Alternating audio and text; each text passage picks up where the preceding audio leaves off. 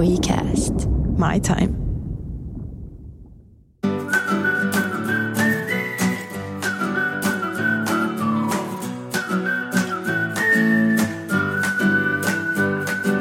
Miten vaikuttajamarkkinoinnilla voidaan vahvistaa yleisön luottamusta brändiin? Pinkcastin haastattelussa somevaikuttaja Veera Bianca. Semmoinen pitkäjänteisempi yhteistyö tuo paljon enemmän kuin se, että kokeillaan kerran joku yksi koodi.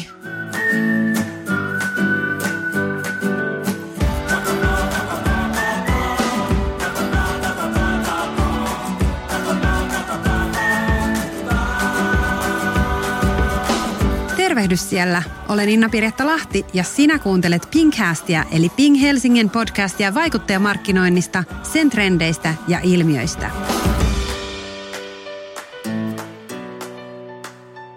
Tervetuloa kuuntelemaan vaikuttajamarkkinoinnin Pinkcastia, jonka teemana tänään on luottamus ja sen merkitys vaikuttajamarkkinoinnissa.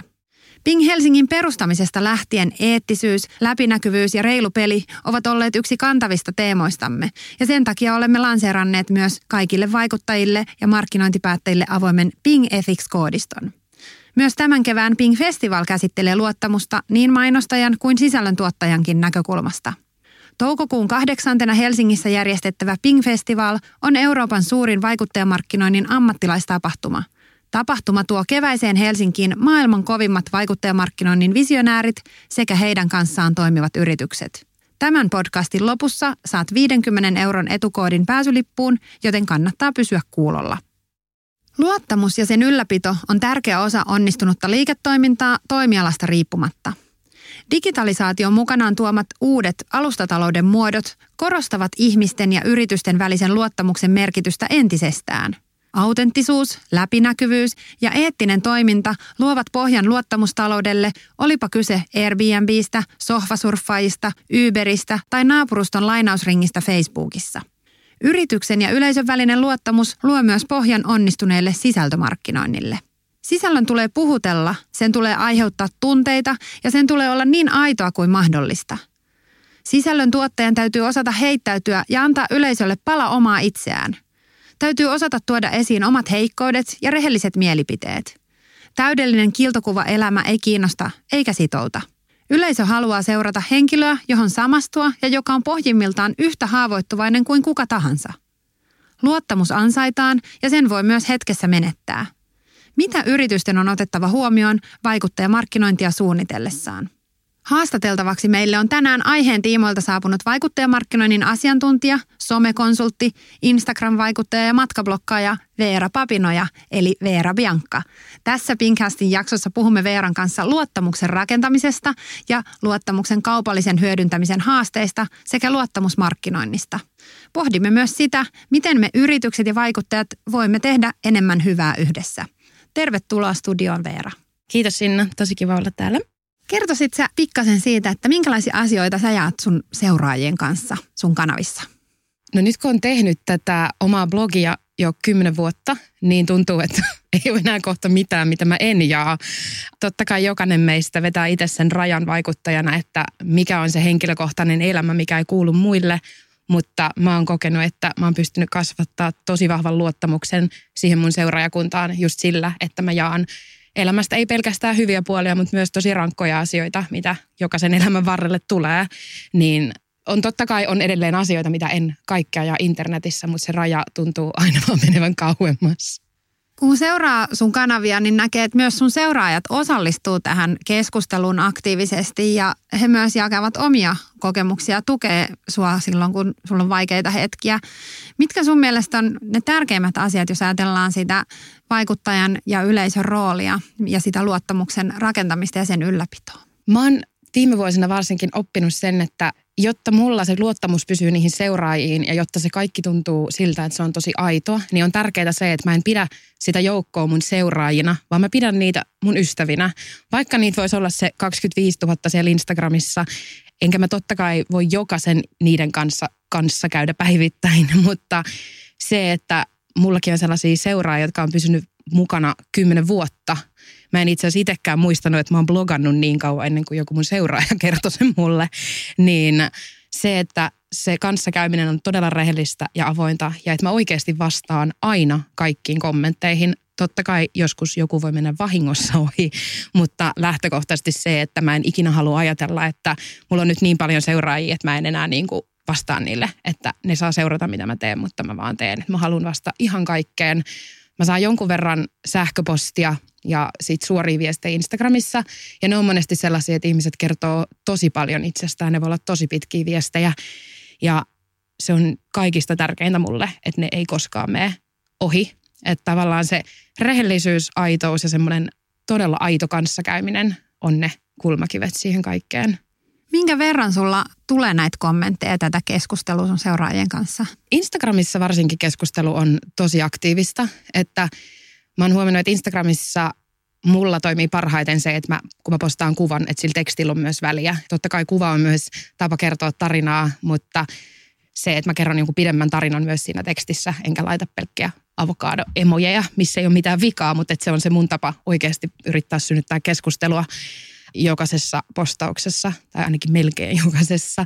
Ja mitä tavallaan tiivimpää jotain sä kerrot itsestäsi tai sun elämästä tai sun työstä tai mistä tahansa osasta sitä sun elämää, niin just siellä Instagramissa sanotaan, että ehkä päivittäin mä vastaan johonkin, sanotaan vähän riippuen 10-20 henkilökohtaisempaan viestiin. Ja sähköposteja sitten taas saattaa tulla, puhutaan ihan muutamasta viikossa, mutta ne on monesti sitten ehkä kerran viikossa voi tulla joku sähköposti, missä joku oikeasti on kirjoittanut niin paljon tarinaa sillä, että apua, miten voi lukea tämän kaiken.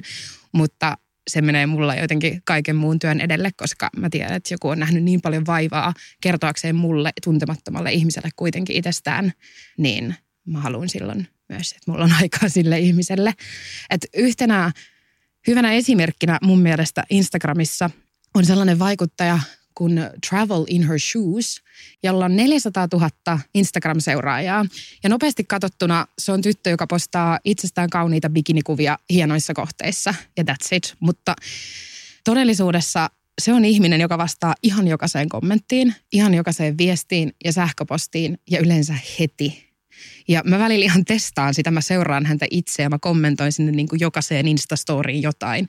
Ja mä saan heti vastauksen. Jotenkin se Instagramissa, varsinkin se Instagram Stories on tuonut paljon mahdollisuuksia siihen, että se kanssakäyminen voi olla paljon aidompaa niillä kaiken editoitujen kuvien takana. Mun mielestä toi kuulostaa siltä, että jos joku lähettää noinkin pitkiä sähköposteja ja on noin aktiivisesti sua seuraamassa, niin se ajatus siitä, että ne on sun kavereita, niin on myöskin toisinpäin. Ja siihen varmaan perustuu paljon myös tämä vaikuttajamarkkinoinnin teho. Että nyt kun viimeinen mittaus milleniaalien asenteistahan kertoi sitä, että kun normaaliin niin kuin vaikka Facebookissa tai blogissa tai YouTubessa olevaan mainontaan, niin 58% suhtautuu, että se on ok. Niin jos vaikuttaja tekee siellä omassa sisällössä jotain kaupallista yhteistyötä, niin jopa 90% oli sitä mieltä, että se on ihan ok ja heitä kiinnostaa kuulla myöskin niistä kaupallisista näkökulmista. Se varmaan perustuu just siihen, että he myös ajattelee teitä kavereina. Nimenomaan ja mun mielestä se on edelleen kaiken vaikuttajamarkkinoinnin kulmakivi ja varmasti myös sit toisaalta myös haaste, koska tulee enemmän ja enemmän kaupallisia yhteistöitä ja silloin se vaikeutuu, se sellainen ystäväsuhteen ylläpito.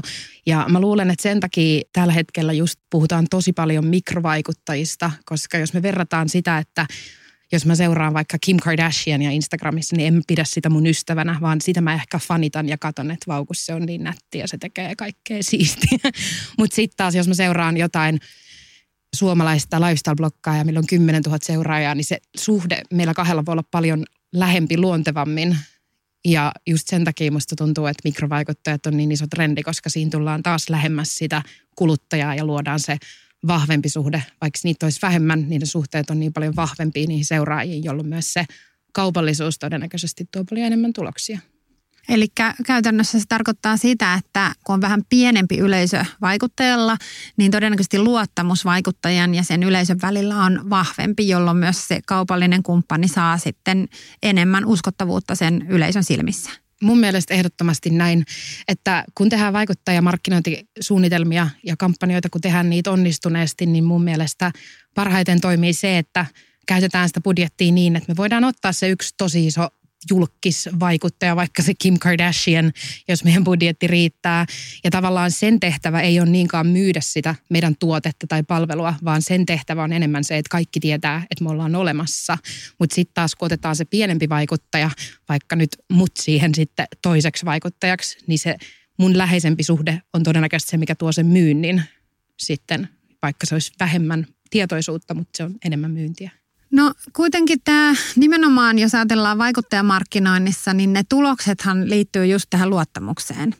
Ja jos ajatellaan nyt sitä luottamusta, mitä sä oot rakentanut sun seuraajien kanssa, niin se on perustunut näihin sun henkilökohtaisiin tarinoihin. Mutta toisaalta sitten sulla on ollut mahdollisuus myös tehdä tosi mielenkiintoisten brändien kanssa yhteistyötä. Niin miten se luottamus saadaan sitten synnytettyä silleen, että siitä on myös hyötyä niille kaupallisille yhteistyökumppaneille? Mä koen, että tuossa on totta kai haasteita, että mä teen jonkun verran kaupallisia yhteistyötä sekä blogissa että Instagramissa. Yleensä ne liittyy toisiinsa, mutta myös välillä pelkästään toiseen kanavaan. Ja silloin sanotaan ehkä vielä pari sitten, niin mä tiedän, että mä oon tehnyt niin sanotusti virheitä, jotka on vähän vaikuttanut siihen luottamussuhteeseen niihin seuraajiin. Ja taas tehnyt sen, että se kaupallinen yhteistyökumppani ei ole saanut sitä, mitä olisi ehkä toivottu. Ja se on usein mennyt sillä tavalla, että on joku yksittäinen tuote, mitä halutaan myydä mun kanavan kautta ja sitten mä saan siihen jonkun yhden alennuskoodin ja sitten mä otan siitä ehkä vahingossa vähän liian väkinäisen kuvan. Ja vaikka se tuote liittyisikin mun elämään ja se olisi siihen relevantti, niin se saattaa vaikuttaa tosi päälle liimatulta. Ja toi on asia, minkä mä kamppailen edelleen välillä, koska välillä mulla tarjotaan joku mielenkiintoinen tuote ja siihen just joku alekoodi seuraajille, missä ei ole välttämättä mitään vikaa, mutta jos se tulee ihan päälle liimattuna Instagramissa yhtäkkiä vastaan, niin se ei välttämättä toimi. Parhaan esimerkin onnistuneesta yhteistyöstä, kun myydään tuotetta, mitä on tehnyt Instagramissa, on ollut Desenion kanssa, eli näitä postereita seinälle. Ja se on alkanut niin, että kun mä oon muuttanut mun uuteen kotiin, niin mä oon ihan itse omalla rahalla ostanut paljon niiden tuotteita. Niitä on näkynyt mun blogissa, Instagramissa tosi luontevasti ihan ilman, että se on ollut yhteistyö. Ja sitten myöhemmin siitä on muodostunut yhteistyö, koska Deseniolla on huomattu, että hei, sä käytät meidän tuotteita, voitaisiko me tehdä kaupallinen yhteistyö. Ja sitten kun mä oon jakanut sen koodin, että hei, kun te olette joskus kommentoineet näistä mun postereista täällä seinällä, niin tässä on teillekin nyt alekoodi. Että tavallaan semmoinen pitkäjänteisempi yhteistyö tuo paljon enemmän kuin se, että kokeillaan kerran joku yksi koodi, vaan just sellaista pitkäjänteistä yhteistyötä, niin ne on kaikista tuottelijampia. Ja muutenkin sitten toisena hyvänä esimerkkinä tuollaisesta yhteistyöstä on ollut sellainen, kun mä tein tällaisen, miksi niitä sanotaan, tämmöisiä vara-akkuja, siis niin kuin puhelimeen lisäakkuja. Niin tämmöinen yritys lähestyi mua. Ja mä olin vähän silleen, että joo, mä käytän näitä, koska mä matkustan. Mutta mä voin tehdä niin kuin blogipostausta tai Instagram-postausta siitä, että hei, tää on nyt tämmöinen hyvä vara-akku. Ja nekään ei ollut ennen tehnyt vaikuttajamarkkinointiin, niin heillä oli tavallaan toiveena se, että mä kirjoitan nyt blogipostauksen siitä, että tämä nyt vaan on paras vara-akku. Ja mä hetken mietin, että mä en lähde tähän. Mutta sitten lopulta siitä blogipostauksesta muodostui sellainen, että mä listasin 5 asiaa, mitä ilman mä en matkusta. Josta se oli yksi luonteva kohta, että koska mulla on aina vara-akku, koska puhelimen akku ei vaan aina riitä, jolloin se oli vaan luonteva kohta ja siitä oli se yksi kuva, missä se näkyy. Ja sitä kautta tulee edelleen liikennettä niille ja mulle. Joten monesti noissa yhteistyöissä on tärkeää viestiä sille yritykselle, että se toimivin tapa ei ole aina se, että mä tuon teidän tuotteen niin kuin todella isosti esille, vaan se, että se tulee luontevasti sinne mun sisällön joukkoon, niin yleensä tuo myös niille enemmän, vaikka ne näkyy vähemmän.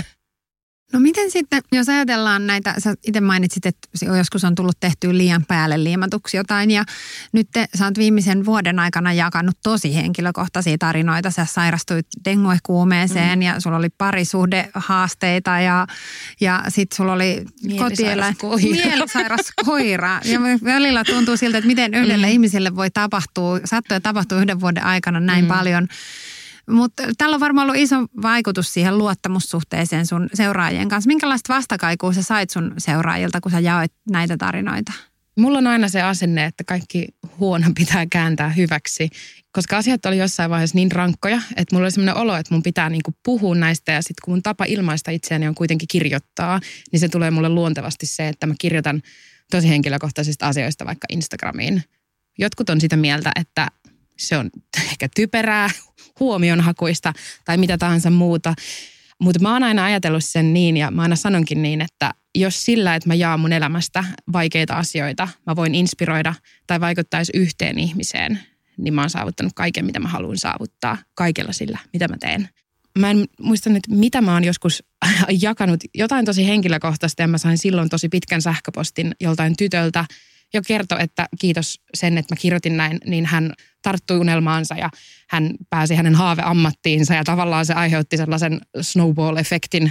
Ja silloin mä tajusin sen, että se on niin tärkeää, että mä puhun kaikesta mahdollisimman avoimesti, kunhan se on niin kuin itselleni ok.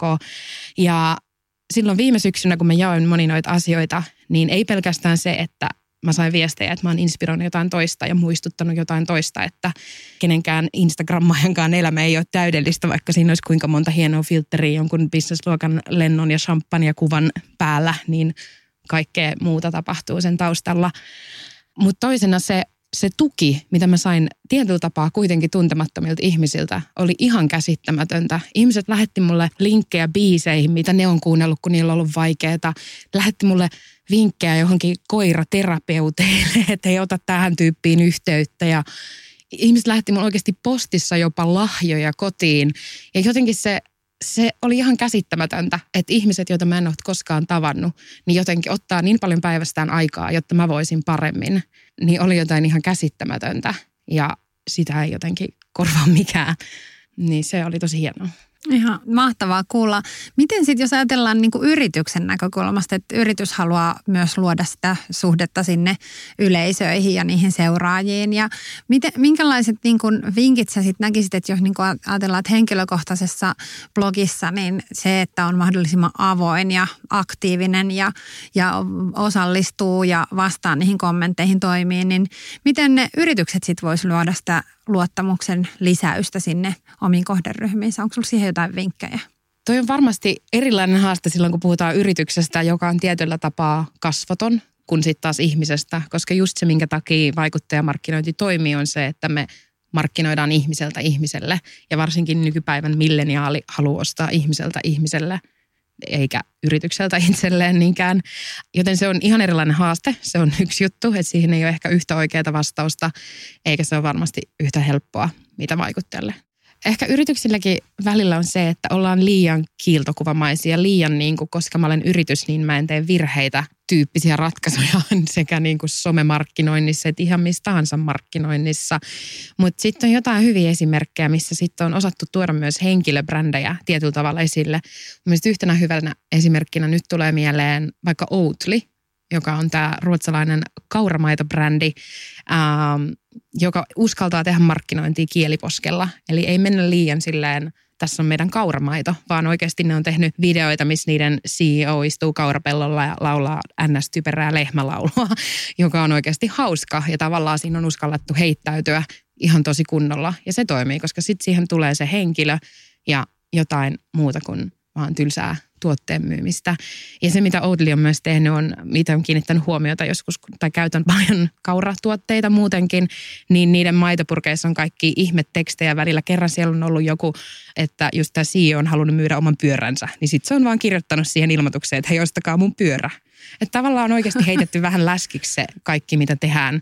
Niin mun mielestä se on ehkä yksi tapa tuoda sitä inhimillisyyttä siihen yrityksen markkinointiin. Eli henkilöbrändit. Niin. Yhtenä, että nostaa sieltä yrityksestä omia henkilöbrändejä ja toisaalta olla avoin ja kertoo myös niistä ehkä virheistä avoimesti, että se on niin kuin tämän päivän henki. Ja sitten varmaan kolmantena on se, että löytää niitä sopivia henkilöitä, niitä vaikuttajia, joiden kanssa tehdä sit sitä yhteistyötä, jotka voi sitten kertoa. Miten sitten yritys voi löytää ne oikeanlaiset vaikuttajat ja miten niiden kanssa sitten luoda se luottamuksellinen suhde, jotta se yhteistyö sitten palvelisi niitä yrityksenkin tavoitteita? Musta selkeästi kaikessa tässä vaikuttajamarkkinointiyhteistyössä tänä vuonna ja myös jo viime vuonna siirrytään brändilähettiläisyyteen. Siirrytään pois niistä yksittäisistä blogiyhteistyöistä, yksittäisistä Instagram-nostoista. Ja se tekee siitä työstä lopulta helpompaa myös yritykselle. Sun ei tarvitse joka viikko olla etsimässä uusia sopivia vaikuttajia. Ja sitten sen lisäksi se vaikuttajan seuraaja luo erilaisen suhteen siihen tuotteeseen, kun se tulee tavallaan sen vaikuttajan mukana pidemmän aikaa, eikä vaan silleen kerran, että hei, osta tämä on hyvä.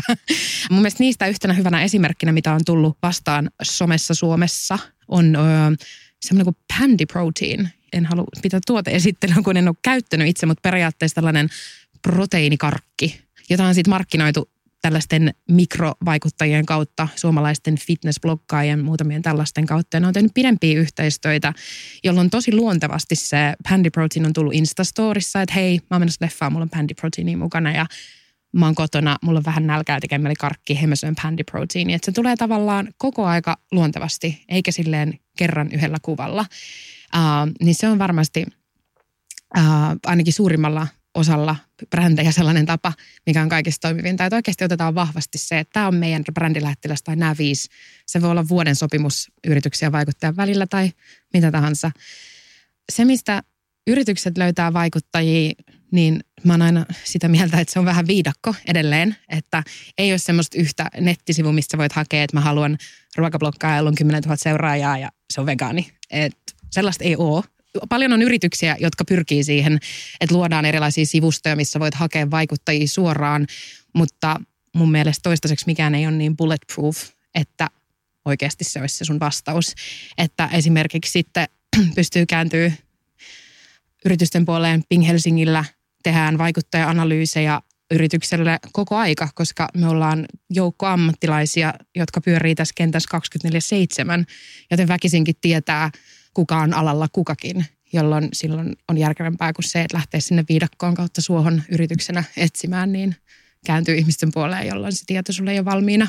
Että mun mielestä se on järkevin tehdä sellaisen analyysin kautta niinkään kuin toivoa parasta ja kokeilla, mitä tapahtuu, koska siinä on niin paljon muitakin asioita kuin se, että kuinka paljon jollain on seuraajia tai näin, niin monta asiaa, mitä on hyvä selvittää ja sopia ennen kuin lähdetään tekemään yhteistyötä, jotta se onnistuu. No onko sun mielestä sitten siinä jotain ristiriitaa, jos ajatellaan, että halutaan niinku hyödyntää sitä lukijan ja vaikuttajan välistä luottamusta sitten ihan puhtaasti kaupallisessa toiminnassa? Onko siinä jotain eettisesti kyseenalaista tai epäilyttävää? Ei pitäisi olla. Mun mielestä ei missään tapauksessa, että ihanteellisessa tilanteessahan vaikuttajamarkkinoinnissa, esimerkiksi jos mä nyt vaikka sanoin tämän esimerkin tästä Desenio-koodista, niin ihanteellisessa tilanteessa se tulee esille niin, että mulla on se koodi ihan vaan siksi, että mä haluan, että te hyödytte siitä. Totta kai se ei aina tule ulos sillä tavalla, mutta se on se ideaalitilanne. Ja niin kauan kuin kaikki se kaupallinen yhteistyö on kuitenkin avointa ja rehellisesti ja oikein merkittyä, niin en mä näe, että se olisi ristiriitasta. Monestihan varsinkin aikaisempina vuosina vielä on ollut sellaista, että bloggaille maksetaan jonkun tuotteen mainostamisesta, mutta ei saa kertoa, että se on niin kuin nyt kaupallinen yhteistyö. Tätähän ei enää juurikaan tapahdu, koska nämä esimerkiksi Pingillä Ping Ethicsin kautta on tuotu tosi selkeäksi se, että miten tätä tehdään, niin että se ei ole ristiriitasta se kaupallinen yhteistyö, että se on avointa. Ping Ethicshän on tosiaan kaikille avoin eettinen koodisto, joka löytyy osoitteesta pingethics.fi. Ja koodiston voi ottaa käyttöön kuka tahansa vaikuttaja tai kuka tahansa markkinointipäättäjä. Siellä pitää klikata, että oletko content guru, eli vaikuttaja, vai oletko business hippi, eli markkinointipäättäjä. Ja koodi tuo yhteen sen, mistä tässä vaikuttajamarkkinoinnissa on kysymys, minkälaiset lait ja säännöt sitä säätelee. Ja sen tarkoitus on toimia myös ikään kuin muistilistana sekä vaikuttajalle että markkinointipäättäjille siitä, että minkälaisia asioita pitää ottaa huomioon, kun lähtee sopimaan vaikuttajayhteistyötä. Eli jos te kuulijat ette vielä ole ottanut koodia käyttöön, niin käykääpä heti napsasemassa se sieltä omaan työkalupakkiinne. Veeran kanssa vielä tähän loppuun vähän puhutaan hyvän tekeväisyydestä. Sä oot itse ottanut sun kanavissa kantaa esimerkiksi eläinten oikeuksiin ja miten sä itse koet nämä eettiset aihepiirit ja kaupalliset yhteistyöt? Miten tällainen yhteistyö sun mielestä kannattaa toteuttaa niin, että se lisää sitä luottamusta eikä kyseenalaista sitä? Mun mielestä se, mikä on kaikista hienointa vaikuttajamarkkinoinnissa tai vaikuttavuudessa yleensä on se, että me voidaan tehdä sillä hyvää. Se on monella bloggailla paljon muutakin kuin sitä, että myydään kivaa huulipunaa tai hienoa takkia. Se tuo tosi paljon mahdollisuuksia samalla vastuuta meille. Mä en ole itse kaupallisena yhteistyönä mä en ole tehnyt mitään hyvän tekeväisyyteen liittyvää, mutta mä oon hyödyntänyt sitä omaa vaikuttavuutta. Esimerkiksi kun mä asuin Thaimaassa pari vuotta sitten ja mä tutustuin tämmöiseen henkilöön, joka pyöritti tällaista kodittomien koirien tällaista shelteria. Ja siellä oli semmoinen tapaus, että tuli koira, pentu, joka oli hyvin, hyvin sairas ja se olisi vaatinut samana yönä vielä useamman leikkauksen, jotta sillä on mahdollisuus selvitä. Ja siinä tilanteessa mä käännyin mun someseuraajien puoleen ja laitoin Instagramiin ja mun blogin Facebook-tilille. Kerroin tämän tarinan tästä koirasta ja tästä järjestöstä ja siitä, että mä oon täältä Haimaassa ja hei, me voidaan yhdessä auttaa. Ja ei mennyt kuin ihan muutama tunti, että me saatiin niiden tämä PayPal-keräys täyteen niin, että se koira pääsi sinne leikkaukseen. Valitettavasti tässä ei ollut silti onnellista loppua, mutta tehtiin ainakin kaikki se, mitä voitiin tehdä. Ja mun mielestä se on kaikista hienointa siinä, jos sulla on joku vaikuttavuus, koska sä voit tehdä sillä niin paljon hyvää. Toinen esimerkki siitä on, että esimerkiksi matkablogeissa pyöri jonkun aikaa sellainen Reilut blogit-kampanja. Mä en itse osallistunut siihen, koska mä olin silloin ulkomailla kiireinen, mutta matkabloggaajat toi yhteisesti esille näitä kaikkia eettisiä kysymyksiä, esimerkiksi elefanttien ratsastamisesta, Bangkokissa tiikerin kanssa selfien ottamisesta ja tällaisesta, mitkä monelle meille on itsestään selvää, että ne ei ole eettisesti ok, mutta oikeasti Suomikin on edelleen täynnä ihmisiä, jotka ratsastaa sillä elefantilla, ei siksi, että ne on huonoja ihmisiä, vaan siksi, että ne ei tiedä paremmin, jolloin blogit on loistava kanava kaiken tollaisen tietoisuuden kasvattamiseen. Sitten kolmantena Pelasta Pimppi-kampanja, joka on ollut kaupallinen yhteistyö, jonka ilmeisesti sen lisäksi, että sen tarkoitus on levittää tietoisuutta, niin myös on ollut kerätä varoja tämän vastaiseen työhön, niin mun mielestä se on hienoa, että tehdään kaupallisena yhteistyötä näitä, ja mä uskon, että vaikka tässäkin tilanteessa sille vaikuttajalle on totta kai maksettu palkkio, niin silti se tietoisuuden kasvattaminen ja se raha, mitä on saatu sen vaikuttajan kautta siihen itse tarkoitukseen, niin on varmasti ollut sen vaikuttajakampanjayhteistyön arvoista, ja mä toivon, että sitä nähdään tulevaisuudessa paljon myös enemmän.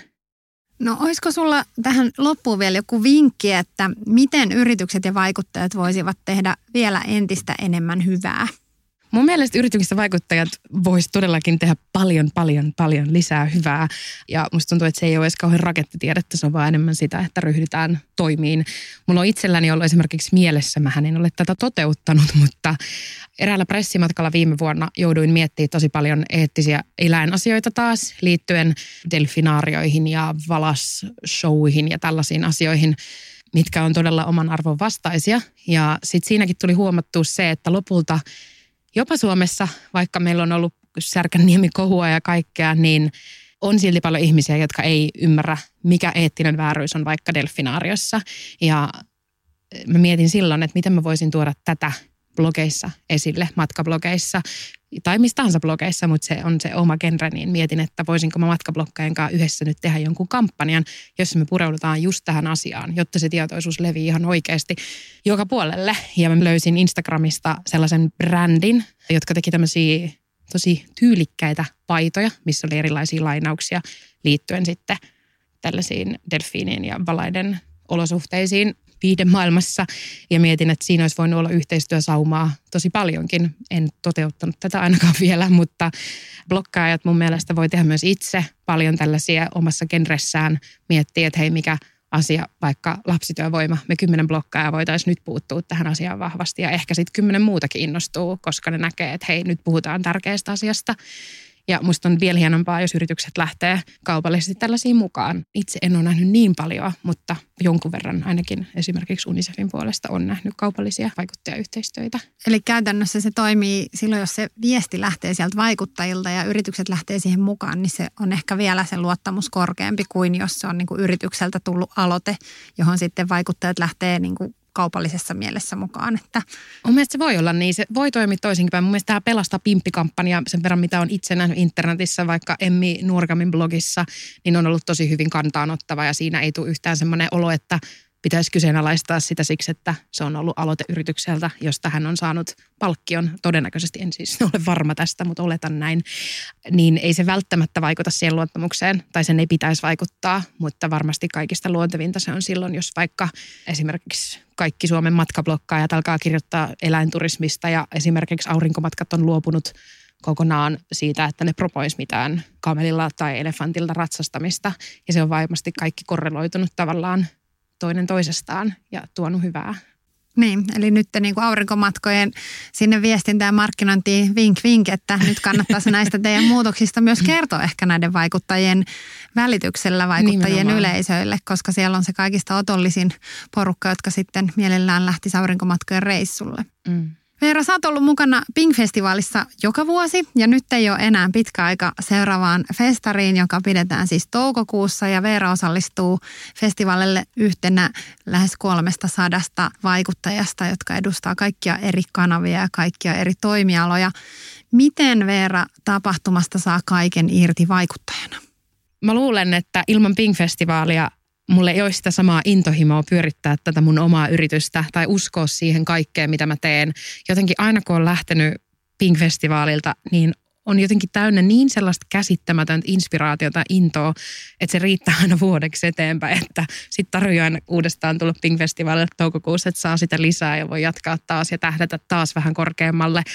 Mä esimerkiksi viime vuoden Pink-festivaalista lähdin suoraan Australiaan varmaan vartin yöunilla ja siinä sitten 3 päivän lentomatkan aikana suunnilleen kirjoitin suunnitelmia omalle blogille ja mietin kaikkia podcasteja ja kaikkia mahdollisia kampanjoita ja en nukkunut 3 päivään, kun tosiaan lensin sinne Australiaan ja fiilistelin vaan sitä kaikkea ja siitä sai niin paljon energiaa, että mä en edes huomannut, että lensin sen 3 päivää Sydneyin. Huippua. Hei, kiitos Veera todella paljon, kun olit mukana tässä luottamukseen liittyvässä keskustelussa. Ja hei kaikki kuulijat, te saatte nyt Pinkcastin kuulijoina 50 € edun Pink-festivaalin pääsylipusta kirjoittamalla lipun ostossa etukoodikenttään pienillä kirjaimilla koodin Pinkcast. Kiitos erittäin paljon, että olit mukana Pinkcastin matkassa ja muista antaa meille palautetta ja kehitysehdotuksia sekä toiveita. Ja jaa tietysti jakso omille seuraajillesi ja tapaamisiin viimeistään toukokuussa Pink-festivaalissa.